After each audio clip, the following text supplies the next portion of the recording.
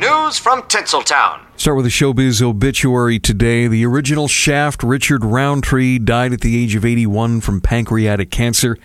Roundtree was also one of the cast members of the 1977 miniseries Roots.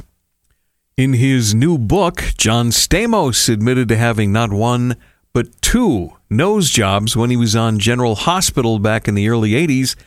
The second one was within a year of the first one, and apparently the second nose job was to correct the first one. On Monday night, Drake celebrated his 37th birthday at a club in Miami, and he had some special guests behind the bar.